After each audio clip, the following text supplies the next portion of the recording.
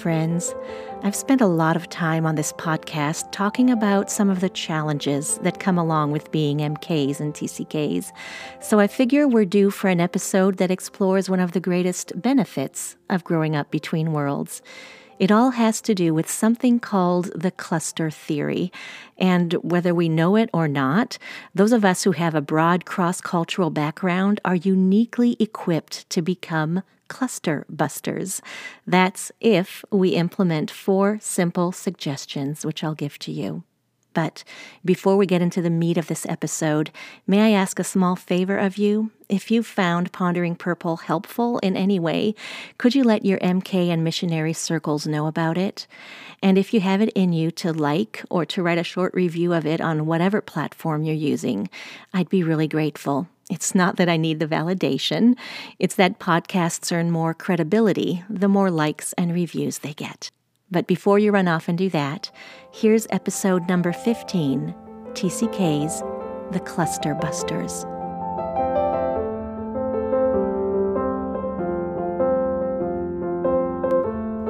Cluster analysis is a social science theory that essentially supports the fact that, as the saying goes, birds of a feather flock together.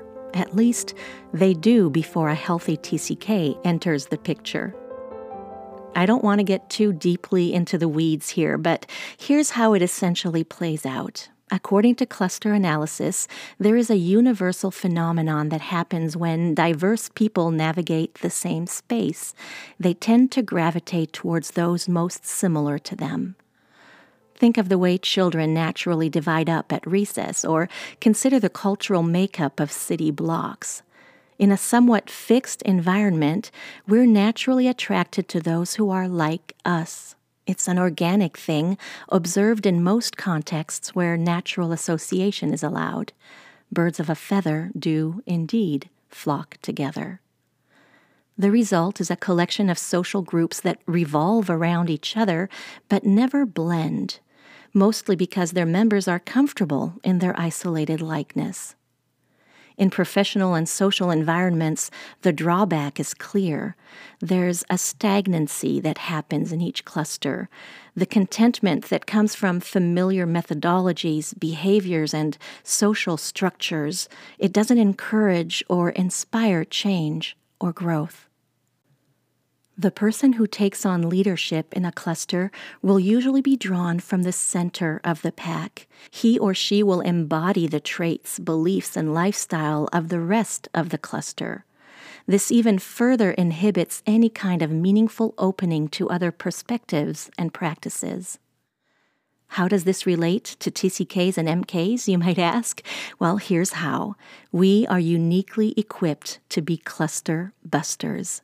We just need to A, realize that we are, and B, go about it thoughtfully. Since clusters are built around sameness, the only members positioned to introduce new concepts, behaviors, and methods that can enhance the group's identity and maybe even expand its function are those who dwell on the edges, those who don't fully belong. And you can look back on episode number 3 of this podcast for more on TCKs and belonging. TCKs are typically the ones who hover on the outskirts of circles where a singular worldview is accepted as the norm. We tend to resist implanting ourselves into the matchy-matchy, immobile cluster, preferring instead to circulate among many groups rather than completely identifying with just one of them. We've traveled our whole lives in varied clusters, and the thought of being confined to just one of them feels diminishing to us, not to mention claustrophobic. Here's the good news. The sense of unbelonging that can make us feel like outsiders, it's actually what allows us to bridge the gap between clusters, because we can understand and relate to some facets of all of them. The alienation we sometimes feel can actually be a platform for influence, a diversifying and bridge-building asset. What a strategic strength. Because we live on the outskirts of most clusters, we have the power and perspective to broaden the frames of reference of people who have seldom felt the urge to venture out of the known. Not only can we speak of what we've observed, but we can attest to the benefits of different approaches because we've actually experienced them. Our viewpoint is not diminished by tunnel-visioned allegiance. Our vocabulary isn't restricted by single cluster conversations. Our methodology isn't bound by the pressure to work within accepted norms. What TCKs offer to stagnant clusters is priceless. It's expanded viewpoints, innovation, diversification, and rich networking across cultural divides. It's a huge, often overlooked strength that we derive from the chronic unbelonging that tends to plague us.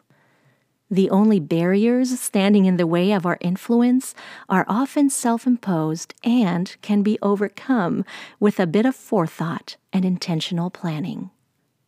Suggestion number 1, value edge dwelling. Because being cross-cultural can feel like a lifelong uphill battle, many TCKs have chosen to blend into their new environment in order to avoid the awkwardness or loneliness of being different. They've chosen the center of the cluster in the pursuit of a sense of belonging. And I don't want to imply here that this is wrong or weak. I've found that it is possible for me to chameleon my way into closed clusters and find community there. It feels good. It is good. I'm just cautious not to restrict the entirety of my identity to that one group. The advantages of being TCKs are undeniable. Adaptability, flexibility, linguistic ability, acceptance and understanding of others, global-mindedness, inquisitiveness, fearlessness, tolerance, and that's just naming a few. Losing my connection to those for the comfort of finding belonging in a cluster would be a diminishing trade for me. That's why I've made it a goal to remind myself of my inner complexity, even while resting in the squishy center of well-defined clusters in some areas of my life. In order for TCKs to leverage the benefits of our knowledge base in the interest of others, we need to first celebrate and value our edge dwelling, to recognize and embrace the gifts it offers. Number 2, identify yourself. Please hear me. Initially, at least, it is a wise thing for us to avoid overwhelming new friends and colleagues with the totality of our cultural resumes. We need to approach new environments like we wade into cold water at the beach, slowly, deliberately, and without splashing too much. I recommend focusing on similarities first, really digging into our areas of commonality and developing the foundation of relationship or collaboration based on those. Then, when there's a degree of comfort with each other, we can begin to more fully reveal our personal, cultural, and professional experiences, those aspects of our lives that shaped our multifaceted identity. But please, no matter how strong the impulse to keep it simple might be, don't get stuck in the cautious phase of self-revelation. When we fail to disclose what we bring to our circles, we lose our voices. And TCK voices are needed to bridge the gaps between highly identified clusters and to promote understanding, innovation, and positive change.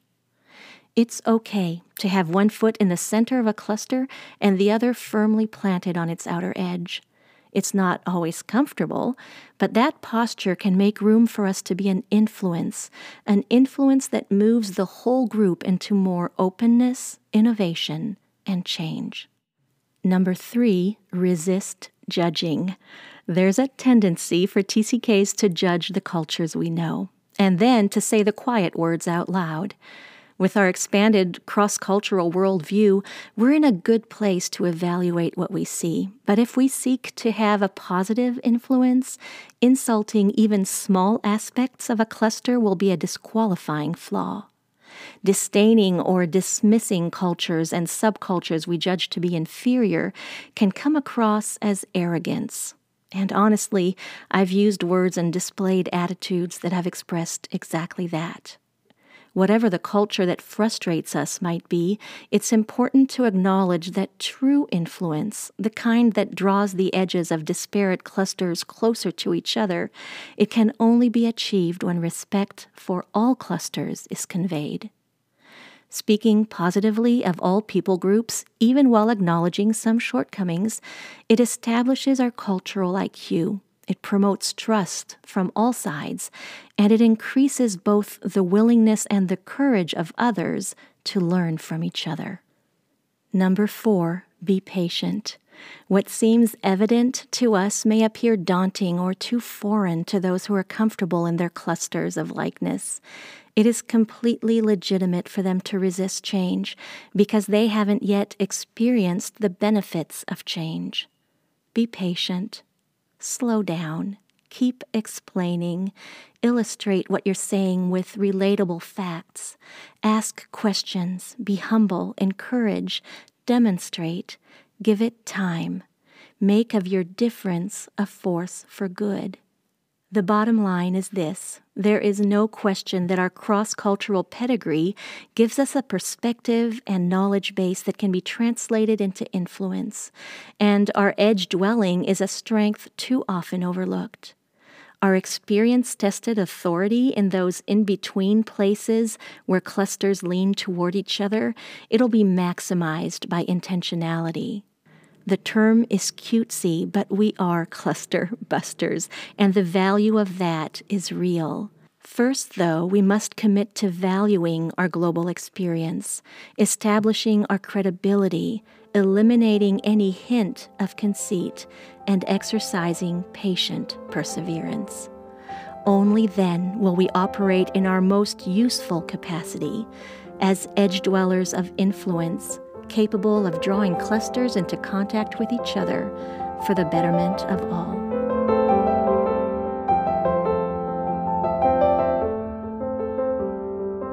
Thank you, friends, for tuning in today. Please don't hesitate to contact me if you have something to add or a question to ask. My contact information is in the episode's notes, as well as the link to the article that this one is based on. And as always, if you know of someone who might benefit from this podcast, please share it with them or post about it in your social media. Wherever you are, whatever collection of clusters you belong to, I pray as I send this episode into the world that you will be able to see the unique richness of your TCK-ness, to use it humbly for beneficial influence, and to keep your eyes open to those tender areas that still need some attention. Thank you for listening.